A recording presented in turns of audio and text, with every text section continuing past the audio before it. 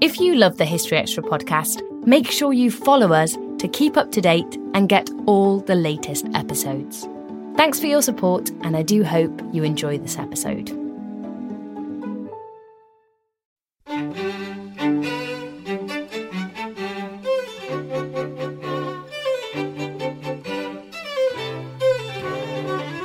There's no appetite in Germany to fight another war. People are just as excited about the Munich Agreement in Germany as they are in Britain.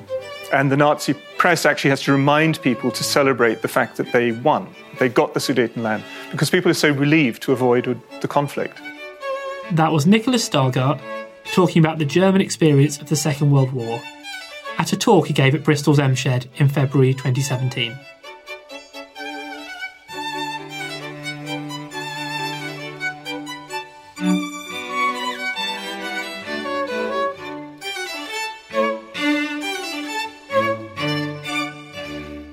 You're listening to the History Extra podcast from BBC History Magazine.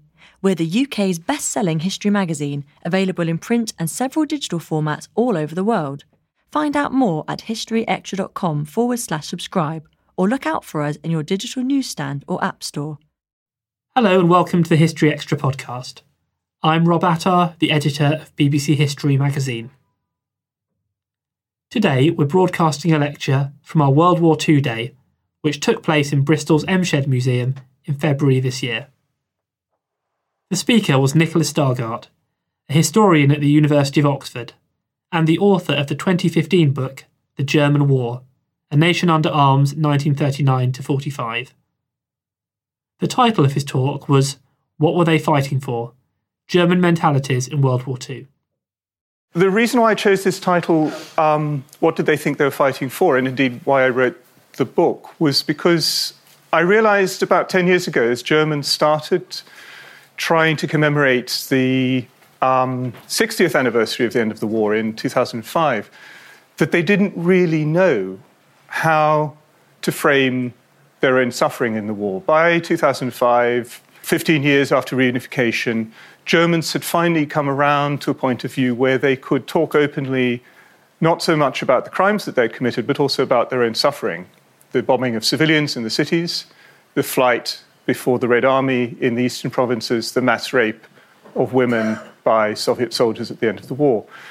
And by 2005, there was so much talk about German suffering that some left-wing historians began to get more and more agitated and worried about what about the victims of the Germans, not just the Germans as victims. And as I thought about this, and I just finished writing a book at that time about children's experience of the Second World War and the Holocaust, I realized that Germans didn't have a way of framing this because nobody was talking about what sense they'd made of their own suffering at the time. Did they think that the mass death they had had to suffer was justified or not? Was it a sacrifice for a national cause? Were they just the victims of a Nazi war of aggression and terror?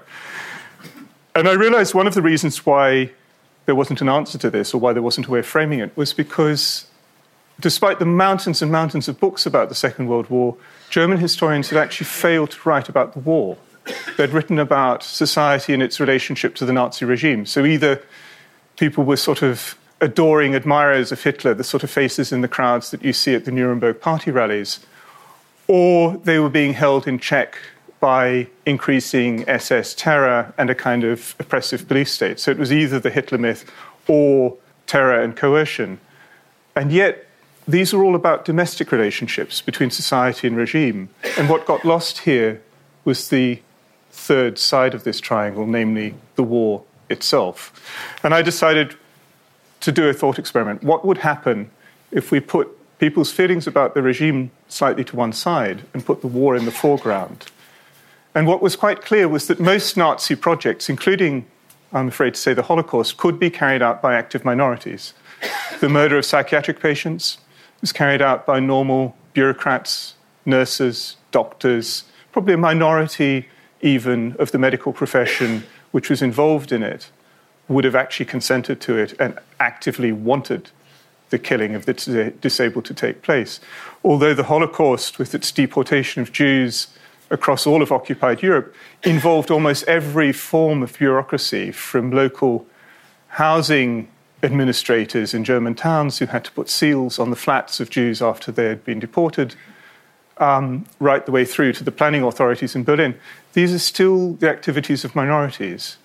As you'll see, by the time we get to the middle years of the war, the overwhelming majority of German society is mobilized in the war effort. This is not a minority activity. This is not something that could be done with a small number of eager Germans coercing and dragging the rest of the population along. In fact, the worse the war begins to be experienced on the home front, the more that people have to organize themselves and mobilize themselves to carry out civil defense, to evacuate people from the cities, and so on. By the middle years of the war, you not only have 20 million German men out of a population of 80 million under arms in the Wehrmacht and the Waffen-SS, but you also have 14 million civilians on the home front in the National Socialist People's Welfare Organization and another 22 million in the Reich Civil Defense Association. Those are two mass organizations which are hugely involved in fighting fires, dealing with bomb damage in the cities, and evacuating women and children to the countryside, and trying to make sure that they don't get in too much conflict with their hosts when they arrive there. I mean, there's a whole story which is not dissimilar to that of the Blitz in Britain about conflicts between people from different parts of Germany speaking different dialects, different religious faiths, city versus countryside, thrown together through wartime evacuations.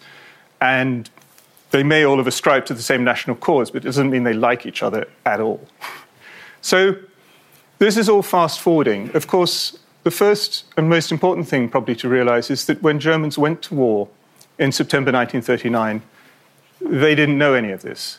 They didn't know what lay ahead of them. And they judged events as they unfolded by what they thought they knew about the previous conflict. And what they thought they knew was why they'd gone to war in 1914, which may be quite different from what you or I think about the causes of the First World War. It's clear that the Second World War was an incredibly brutal war from the very outset. This is a still from film footage taken in besieged Warsaw by an American-French photographer, Julien Braillard. And it's a girl who found her sister who'd been digging potatoes in a field in the city and was strafed by a German bomber. This is not the kind of image which Germans saw about their short, successful campaign in Poland. What they saw was the view from the other direction, the exciting view, the exciting footage of Stuka's nosediving towards their targets with cameras loaded in the nose cone. This is a medium-sized bomber. This is the kind of bomber that was bombing London in 1940. But from the outset, what they were judging was not the brutality of the war, but whether or not they had a just cause. And in that, they were no different probably from people in Britain. And for Germans, the war did not actually begin on the 1st of September 1939 when they invaded Poland, though that's when we think it began. And for them, the 1st of September was simply a reprisal action. It was simply retaliation to Polish border incursions and Polish aggression against ethnic Germans on Polish territory. It was a sideshow. For them, the war began on the 3rd of September when Britain and France declared war on Germany. And the fact that it was Britain and France and not Germany which declared war turned out to be very convenient for the Nazi regime and allowed them to recalibrate a view of war which had been there since August 1914, since the outbreak of the First World War. To quote a letter from a village schoolteacher, a veteran of the First World War, a very strange Nazi, you'll see as we progress, Wilhelm Hosenfeld, whom some of you may have, if you've ever seen that film, The Pianist, by Roman Polanski, about this wonderful Polish-Jewish pianist in the Warsaw Ghetto who goes into hiding on the other side of the wall. The only good-looking German in the film is Wilhelm Hosenfeld, because he's the only decent German. He's the only one who... all of the horrible SS guys have some sort of slight physical tick. I think it's Polanski's... I'm sure it's not accidental. I'm sure it's his way of settling scores, because he was a survivor of the Krakow ghetto himself before he became a filmmaker in the States. But The Pianist depicts the survival of this Polish Jewish pianist. And at the very end of the German occupation of Warsaw, he's hidden in an attic above a German command headquarters by Captain Wilhelm Hosenfeld, who spent most of the war in Warsaw and hid actually a number of other Jews as well, and yet was a member of the Nazi Party, was also a very devout Catholic. And increasingly, the conflicts between his conscience and the war that he felt he was committed to fighting got worse and worse. And that's what I want to explore very briefly to set up the problem that faces us. On the 1st of September 1939, he found himself across the valley from his village in a girls' secondary school in Hesse, and he wrote a letter to his elder son Helmut, who's a 17-year-old, had just entered compulsory Reich labor service, sort of prelude to military service. And he wrote as he heard the news of the invasion of Poland. Now the die is cast, the terrible uncertainty is over. We know what we face. In the east, the storm is rising. But even now, he concluded that war could have been avoided. The Führer's proposals about the Polish corridor were acceptable, modest, and would serve to preserve the peace. We know from Ian Kershaw's wonderful biography of Hitler that Hitler only made these proposals in order to have what he called an alibi, a pretext to the German people for invading Poland. He never expected these to be accepted, and indeed the Polish government was never handed a written version of them. They were read over the radio. And yet, they made sense to people like Hosenfeld, not because they were warmongers, but because that was what they thought had happened the last time, 25 years earlier, in 1914. And to them, Poland, like Russia in 1914, which invaded East Prussia, of course, was not really the key player. The key player, I'm afraid, was perfidious Albion, was England. And what they see is, and this is the rest of Hosenfeld's letter, is that the real cause of war was British encirclement, and he was convinced that any other regime would have ended up, quote, in conflict with England. And he was so confident that exactly like in 1914, today fate again reigns over us. The leaders are only characters in a higher hand and must do what he, i.e. God, wills. All domestic ideological political differences have to step back, and everyone has to be a German to take a stand for his people.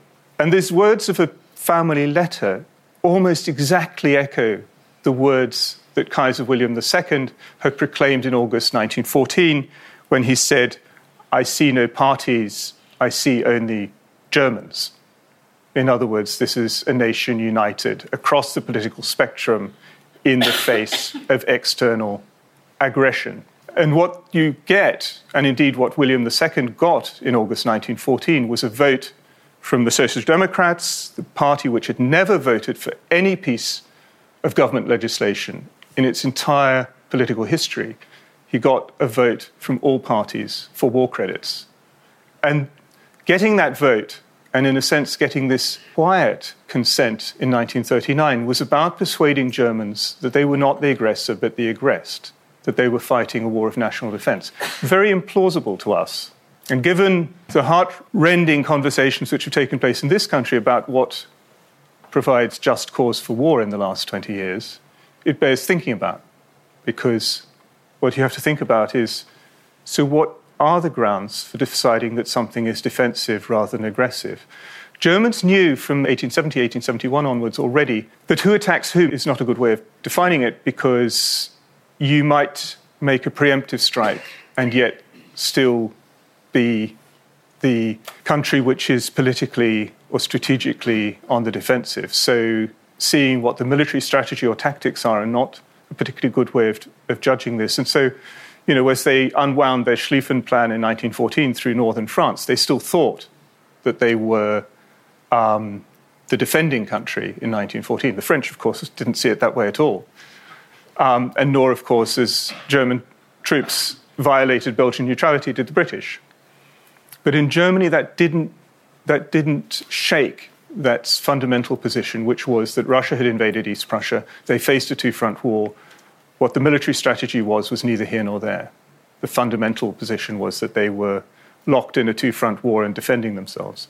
In 1939, the fear of encirclement made most Germans actually quite grateful for their alliance, or at least their tactical alliance with Stalin. over which they could divide Poland, and still convinced that they were in a position of national defense. These kind of pretexts go on. I mean, it's worth rehearsing very briefly because they're so implausible to our ears. In 1940, in the spring, before the invasion of France, the Germans, of course, occupy Denmark and Norway, and their pretext is to defend the integrity of their neutrality. It may seem slightly overgenerous form of protection, sort of mafia-type protection.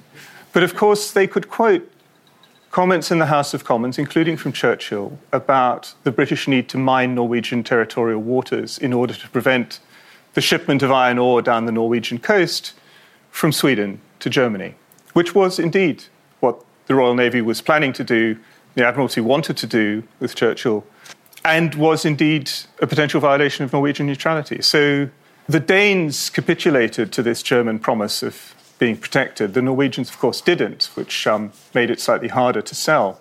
And again, in 1941, with the invasion of the Soviet Union, you would have thought, again, a clear-cut case of colonial, destructive, genocidal warfare for imperial conquest. I mean, that is what the historiography tells us the purpose of Barbarossa was. And yet, in Germany, that invasion was sold as a preemptive strike with the Red Army poised on the demarcation line to invade Poland and Germany, and only the Führer's great foresight prevented this from happening.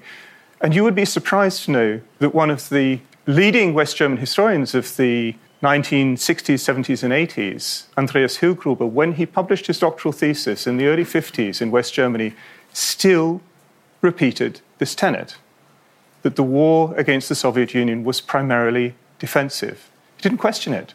This is what he'd grown up with, and it just seemed common sense. Bolshevism was obviously evil, and therefore everything that the Germans had done in the Soviet Union was somehow justified. And that remained, of course, a Cold War tenet in West Germany. It was very convenient as West Germany was rearmed in the mid-1950s to repeat anti-communist propaganda. And, of course, to a lot of West Germans, they did kind of turn to the Americans, British, say, didn't we tell you this? You've caught on a bit late. And so there is this sense of some of these arguments never going away until those generations dropped away, which is probably why, when I approached this topic, there was such a vacuum.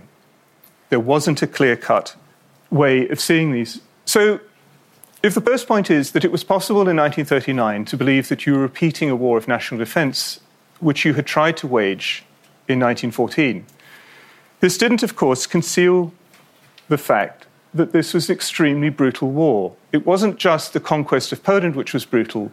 Mass executions followed it. And first by the Wehrmacht, as in reprisal for what they thought were attacks on German soldiers. They burnt down whole villages. They executed all of the inhabitants. The scale of reprisal far exceeding what they'd done in France and Belgium in 1914, 1915. And the period immediately after the conquest saw even greater violence committed, of course, by the police and the SS as they started to wipe out not only sections of Poland's Jewish population, but also the entire former intelligentsia and people who could provide a ruling class. And this was clear and planned action. And Wilm Hosenfeld, who's still in Poland and would remain posted in Poland for the rest of the war, was immediately shocked by this.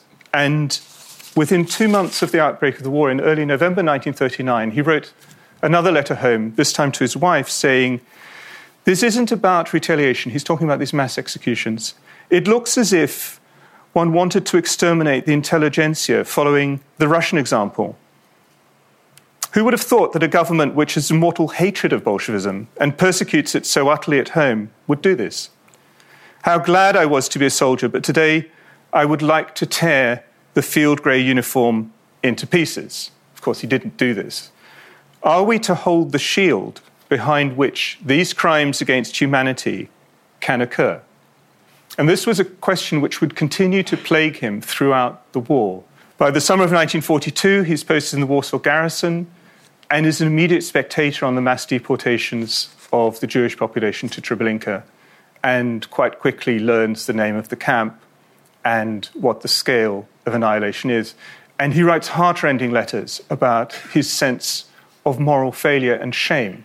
And what you can see is that somebody who feels isolated like this turns their conscience inwards to their diary and letters and has to talk about it in private, because although he's not very conspiratorial, because he doesn't think he's an opponent of the Nazi regime. He's actually a member of the Nazi party. So he doesn't really watch his mouth. He does sound off to people. But he feels this gnawing sense of shame. And yet, when he finally takes a step to start hiding Jews, it's a spontaneous action, and I think in many ways a private action. His public sense of duty is still about holding the line and defending the Reich. And that is his duty as a soldier. He doesn't tear this field grey uniform to pieces. And indeed, he writes to his son Helmut and his younger son Detlef, who's also serving by this point, to say in the autumn of 1942, beginning of 1943, isn't it wonderful that the front is holding despite the defeats, despite the bombing, and despite the retreat on the Eastern Front? We are holding the line. There's no sign of mutiny. There's no sign of the disintegration which ended the German war effort in 1918. And the second half of the war for First World War veterans like Hosenfeld is often about this fear of disintegration, this fear of repeating 1918. These are the two people I wanted you to see. So that is Wilhelm Hosenfeld. He really is quite a kind of smart, middle-aged German officer. And this is Helmut, whom he wrote the first letter to in August 1939. You have to imagine him 2 or 3 years older by the time he's writing to him in 1942. What, of course, Germans had to deal with was the fact that quite quickly they realized they were not fighting a war in the same kind as they had in the First World War. The kinds of racial persecution which Jews had been subjected to from 1935, from the Nuremberg race laws onwards and through Kristallnacht, were very quickly inflicted on Slavs brought to work in German villages and towns. And what you're seeing here is a head-shaving ritual. So the woman facing you, tied to the pillory, literally pillory post, has had her head shaven, and she's bearing a placard saying, "I am a race defiler." And the Polish supposed lover is tied to the other side of the pillory. And this is in Thuringia. This is in Lutheran heartland of Germany, in which there is really no gap between what Lutheran pastors would say and what local Nazi officials would say. And these shaming rituals are terribly popular. In the book, you'll see a much closer up photo where the words are legible, but from the other side of the pillory, where you can see him rather than her. What I wanted you to see here is the faces in the crowd, that there are very, very many women, and there are also very many children in attendance. This is a kind of popular festival. It has a carnivalesque quality, and it will end with his execution. It will end almost certainly with him being publicly hanged. And this is a form of institutionalized violence which was meant to be popular, which misplays in different parts of Germany. In Catholic areas where Poles appear not as Slavic subhumans but as co-religionists, as fellow Catholics, they often prompt very divided responses. And people say, why are we doing this? What happened when our men had Polish lovers in occupied Poland? Isn't this unfair to German women? So that you start having arguments about gender equality and also about medievalism. Are we going to go back to the Middle Ages and start introducing thumbscrews? People start saying this in public. And Hitler decides after a few months of these kind of events that it's better not to carry on with them, because if the responses in some areas are overly enthusiastic, in areas of Thuringia, the main problem is crowd control. Because too many people want to come. And in Catholic areas, it's quite divided. They actually sweep it behind closed doors. They still execute the Polish men, but they start doing it in the privacy of concentration camps or prisons rather than in public squares or clearings in woodland. And yet this continuing character of Nazi violence and the desire to create popular spectacle, it's been compared by some historians to the spectacle of lynchings in the Southern American states, which of course continued into the 20s and 1930s. They were almost contemporaneous with these kind of spectacles. And they keep on doing this, of course, after 1941, when they have Soviet forced laborers in German cities and Soviet prisoners of war in running munitions factories, running public transport, and various things. And of course, by the campaign in the Soviet Union, the scale of brutality goes through the roof, and you have these random executions of anybody suspected of partisan activity. This is Army Group Center. This is the spearhead of the German assault on Moscow in the autumn of 1941. These are people from armored tank units.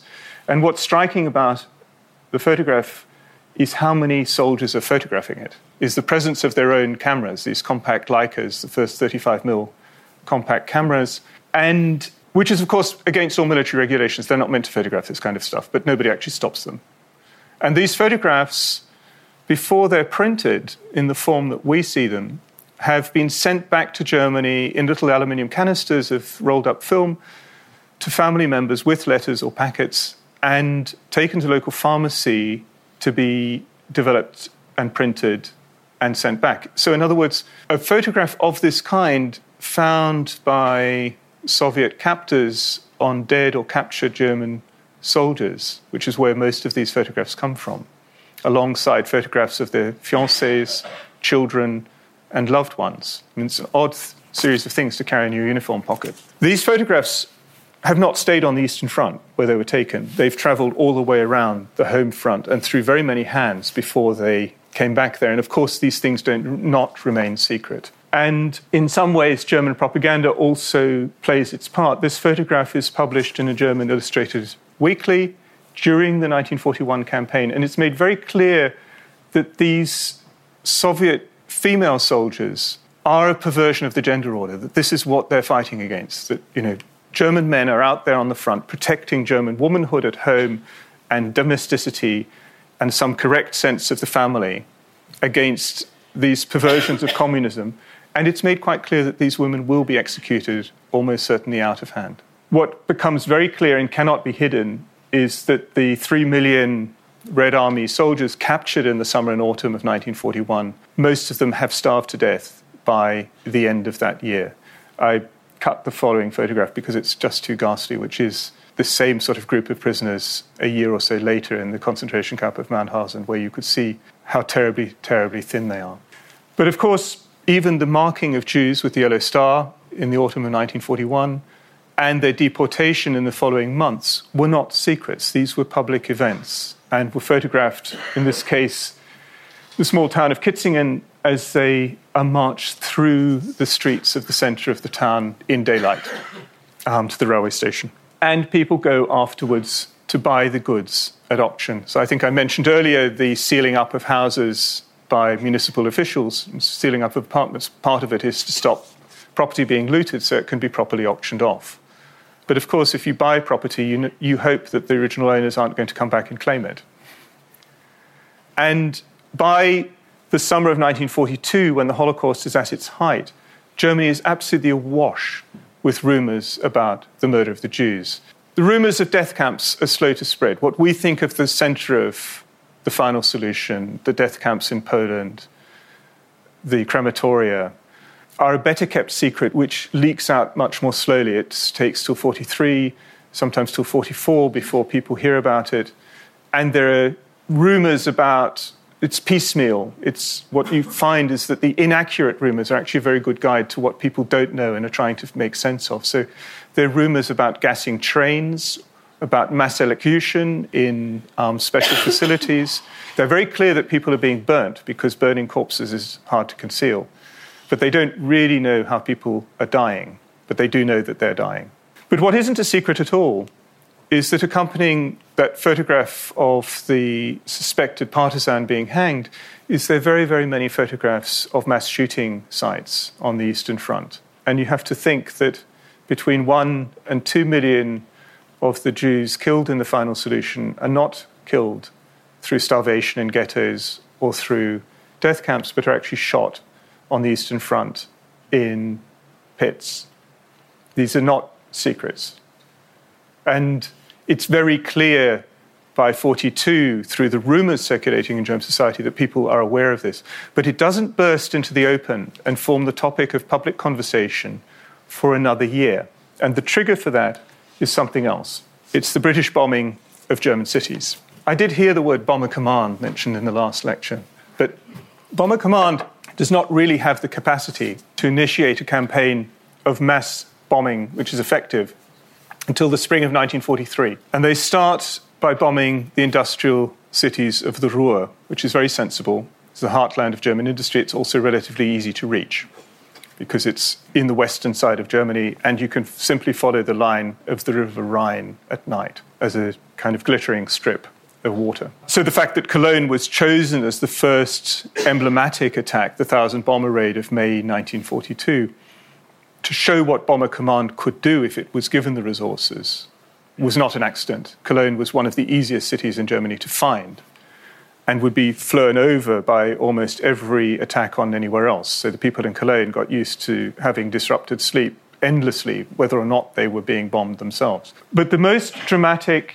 and, in the European theatre of war, the most destructive bombing of any city were the raids on Hamburg, which began on the 25th of July 1943 and went on until the early hours of the 2nd of August 1943. And during that week of bombing, half the city was destroyed, mainly the inner city, the old half-timbered Hanseatic trading city and the working-class districts around the port. Of its population of 1.2 million, 800,000 people fled and 34,000 were killed. The accurate numbers, of course, not known because neither the British nor the German authorities would have had an interest in publicising them. The British didn't know, and the Germans didn't want to say. And in fact, they made a point of doing very careful police counts of the dead after each set of raids, but of not publicising the numbers for fear of demoralising their own population. So what they tended to do was to talk about the destruction of cultural monuments, including churches.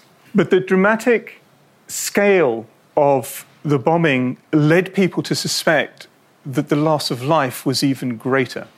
So far from containing rumour, it in fact exploded it.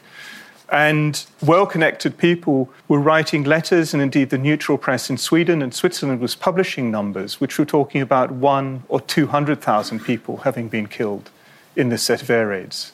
And what it prompted was a very strange kind of public conversation which carried on all across Germany and took the form of what a Hamburg patrician wrote in a circular letter to his siblings. The common people, the middle classes and the rest of the population make repeated remarks in closed circles and also in larger gatherings that the raids count as retaliation for our treatment of the Jews. And what they're doing is equating the scale of Allied air raids with what they already know has been done to Europe's Jewish population. This is a very complicated thing to unpick, because on the one hand, it becomes an open declaration of culpability and of guilt, an almost involuntary one, where people admit for the first time that all this random individual tales of mass killing sites is actually a collective event, what we did to the Jews. So, where rumours circulated in 1942 and you could know but not know, you could know without taking a responsibility for something because nobody had asked you to take responsibility for it.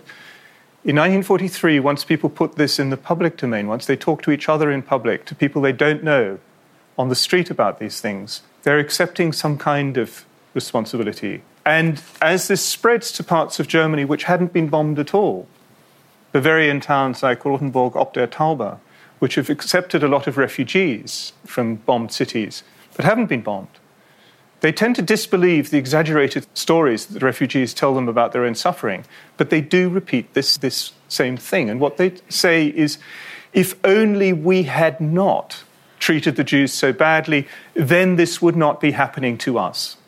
And that's the really crucial thing. I'm not a grammarian, but I do know that's a subjunctive. And it's a subjunctive because it's an impossible wish. If we had not done this, then that would not be happening to us. In other words, it's about de-escalating the war, turning the clock back, taking yourself back to a situation where you had other choices prior to both kinds of escalation. The equation of the bombing and the Holocaust partly comes from Goebbels' own propaganda.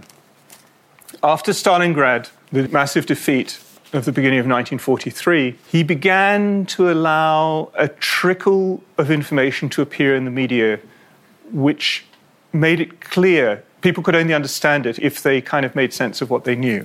So they would have media reports about whether the German Axis allies were solving their Jewish question fully, which assumed you knew that Germany had, or whether the Gypsy question should be solved in the same way as the Jewish question.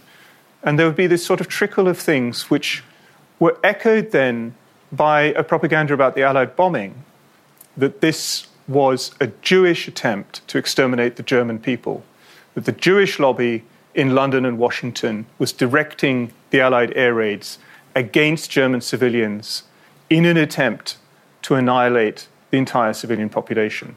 And so putting these things together wasn't difficult. And Goebbels' bet in this, we have his diary record for it, was that if a population knows it's got its back to the wall, if it knows that it has burnt its own boats, then it has nowhere to retreat to and will fight more fanatically. Fanatical is always a good Nazi term. And in this he miscalculates, because this conversation is almost the reverse. It's played through the lens of Nazi propaganda.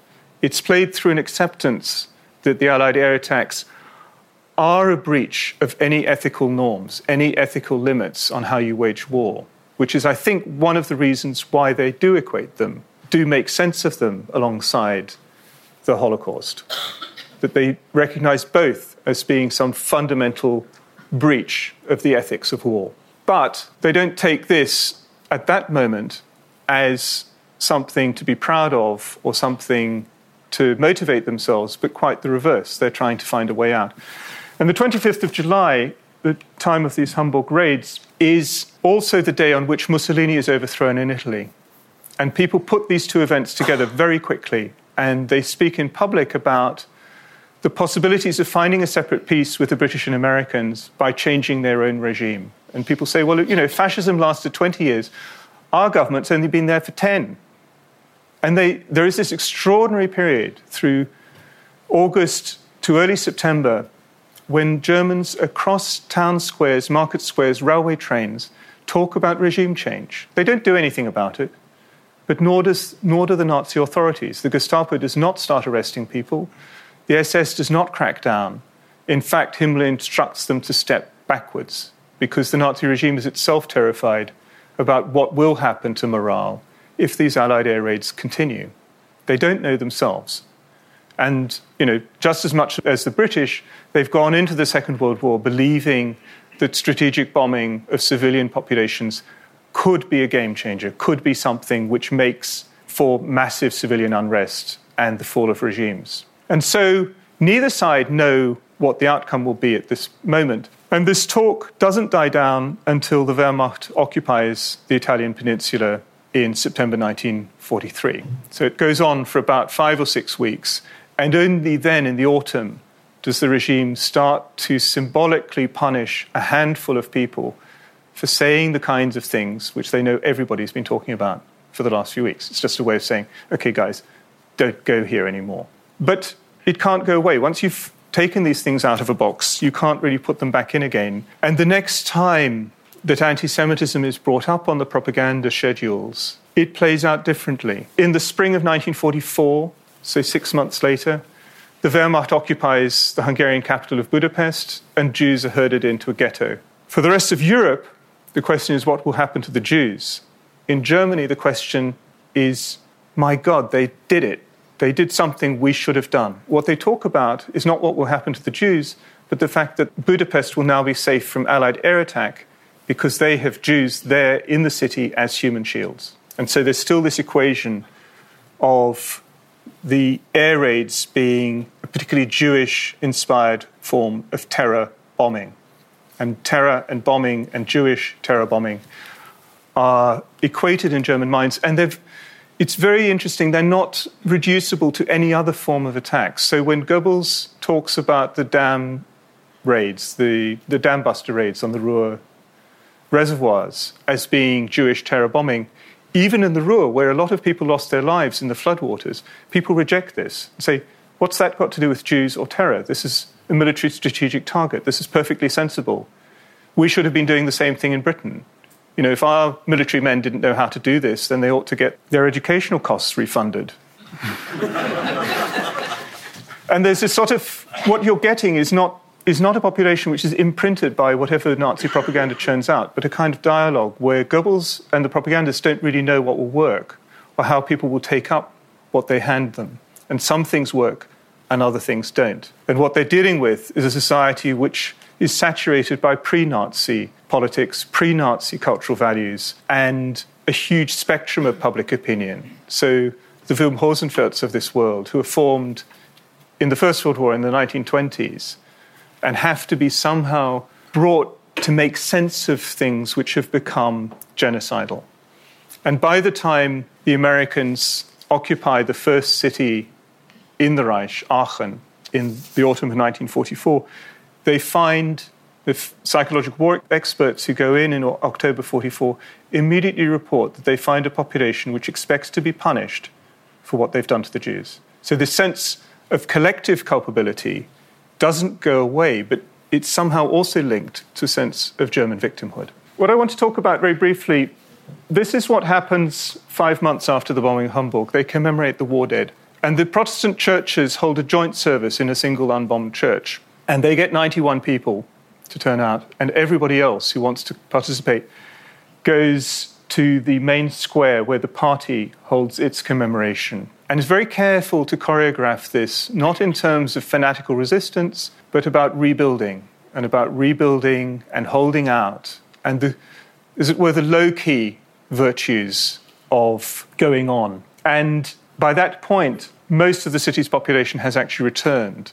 So the population's back up to 800,000, but many of them are living in these kinds of cellar dwellings where Victor Galanx and his photographer found people in Hamburg in 1947, still living 3 families in one set of basements. And with it goes this huge full-scale mobilization of the German civilian population. So remember the photographs of the Soviet women who are going to be executed because they were perverting the gender order by being in uniform. Well, by autumn of 44, German women are manning these huge anti-aircraft searchlights and actually carrying sidearms. What I want to talk about very briefly are the familial private virtues, what it is that gets people through all of this. And I want to talk about the way in which the sense that this is being a second war within a generation actually communicates within the family.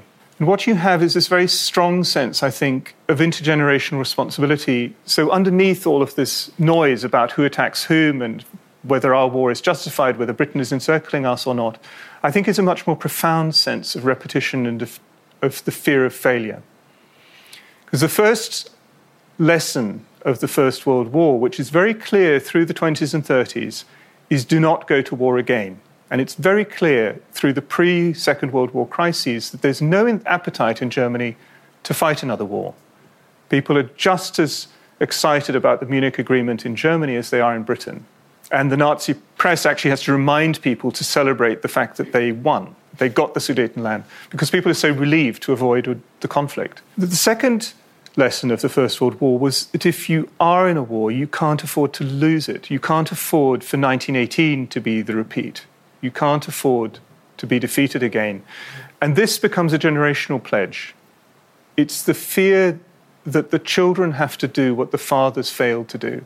And you have this repeated in family letters of various kinds through the Second World War, none more heartrendingly than by another Catholic primary school teacher who's horrified by the atrocities in the Soviet Union in the autumn of 41. He's in one of these tank divisions that you saw them photographing the execution. And he sees the burning down of villages, he sees the execution of Soviet POWs, he sees these horrendous anti-partisan actions. He doesn't see the murder of the Jews, but he doesn't really need to know that they're doing something which is brutal and inhumane. And he asks himself the question, does that mean that we are equal to the Bolsheviks? And asks himself whether he does have anything to fight for. And he says, No, absolutely. It's utterly important that this war ends now. Otherwise, and he has a 2-year-old son called Rainer, otherwise there will be yet another war for Reine's generation. And he then concludes the letter to his wife saying, no, no, no, much better that I should go through all of the hells that I'm going through here than that Reine should ever have to go where I am now.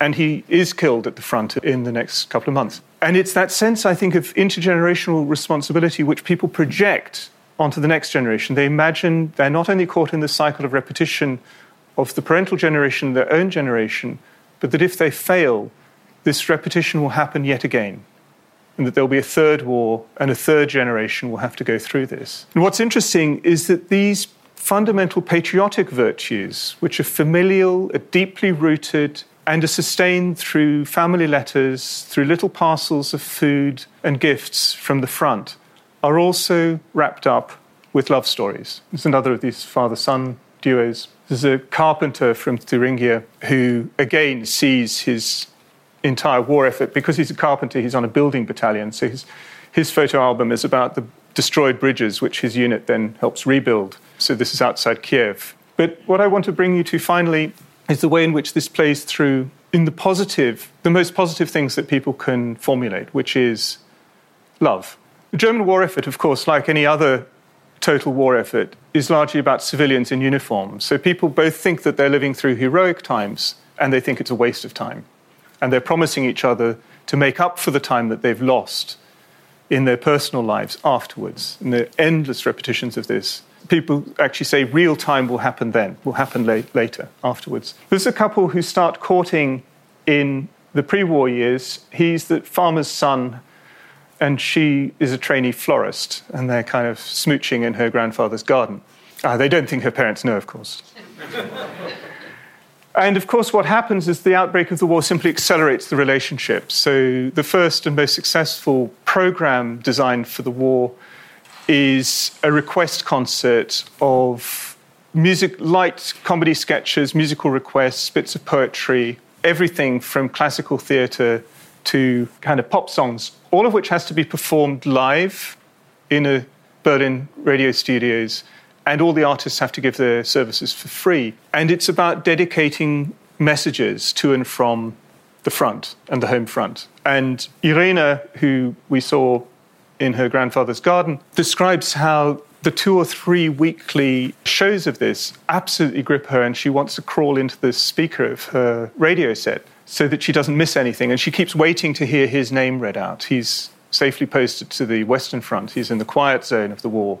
And so, in fact, what they do is, life mimics art, and they accelerate their own engagement and get married just before Christmas 1939. He has bits of leave, so she manages to have 2 children during the war. He goes through a tour of duty on the Eastern Front. These are his photographs of Soviet war dead before he lands back in the south of France, sunning himself and able to read Goebbels' weekly newspaper, Das Reich. And he's a sort of Schweikian character. He's smart enough never to allow himself to be promoted to officer rank because he doesn't really want to be killed. But he still invests completely in the war effort. And in February 1945, Irene, who is still a market gardener and florist, most unpolitical of women, is writing to him, do you think that the front will hold? I'm still worried that there will be traitors in the officer corps who will try to replicate the bomb plot of July 1944. Do you think Himmler will be observant enough? In other words, will he hold our security?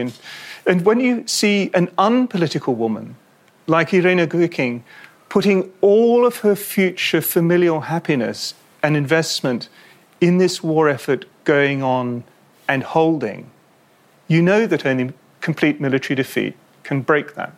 Thank you very much.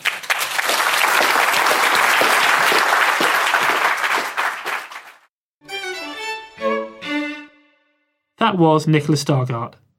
His book, The German War, A Nation Under Arms, 1939-45, is now available in a paperback edition published by Vintage. This episode is brought to you by Indeed. We're driven by the search for better, but when it comes to hiring, the best way to search for a candidate isn't to search at all. Don't search, match with Indeed. Use Indeed for scheduling, screening, and messaging so you can connect with candidates faster. And listeners of this show will get a $75 sponsored job credit to get your jobs more visibility at Indeed.com/HistoryExtra. Just go to Indeed.com/HistoryExtra right now and support our show by saying you heard about Indeed on this podcast. Terms and conditions apply. Need to hire? You need Indeed. Meanwhile, our next live events are going to be the History Weekend festivals, taking place in October and November in Winchester and York respectively. Speakers include the likes of Roy Hattersley, Tracy Borman, Chris Skidmore and Helen Castor, and tickets are selling fast. You can find out more details and book tickets at historyweekend.com. Well, that's pretty much it for today, but please do listen in on Thursday for more from the world of history. Thanks for listening to this History Extra podcast, which was produced by Jack Fletcher. Do let us know what you think about this episode by emailing podcast@historyextra.com, and we might read out your messages in future editions. Alternatively, why not keep in touch via Twitter or Facebook, where you'll find us at History Extra. For more great history content, don't forget to visit our website, historyextra.com, which is full of history articles, quizzes, image galleries and more. Plus, it's where you can download hundreds of previous episodes of this podcast.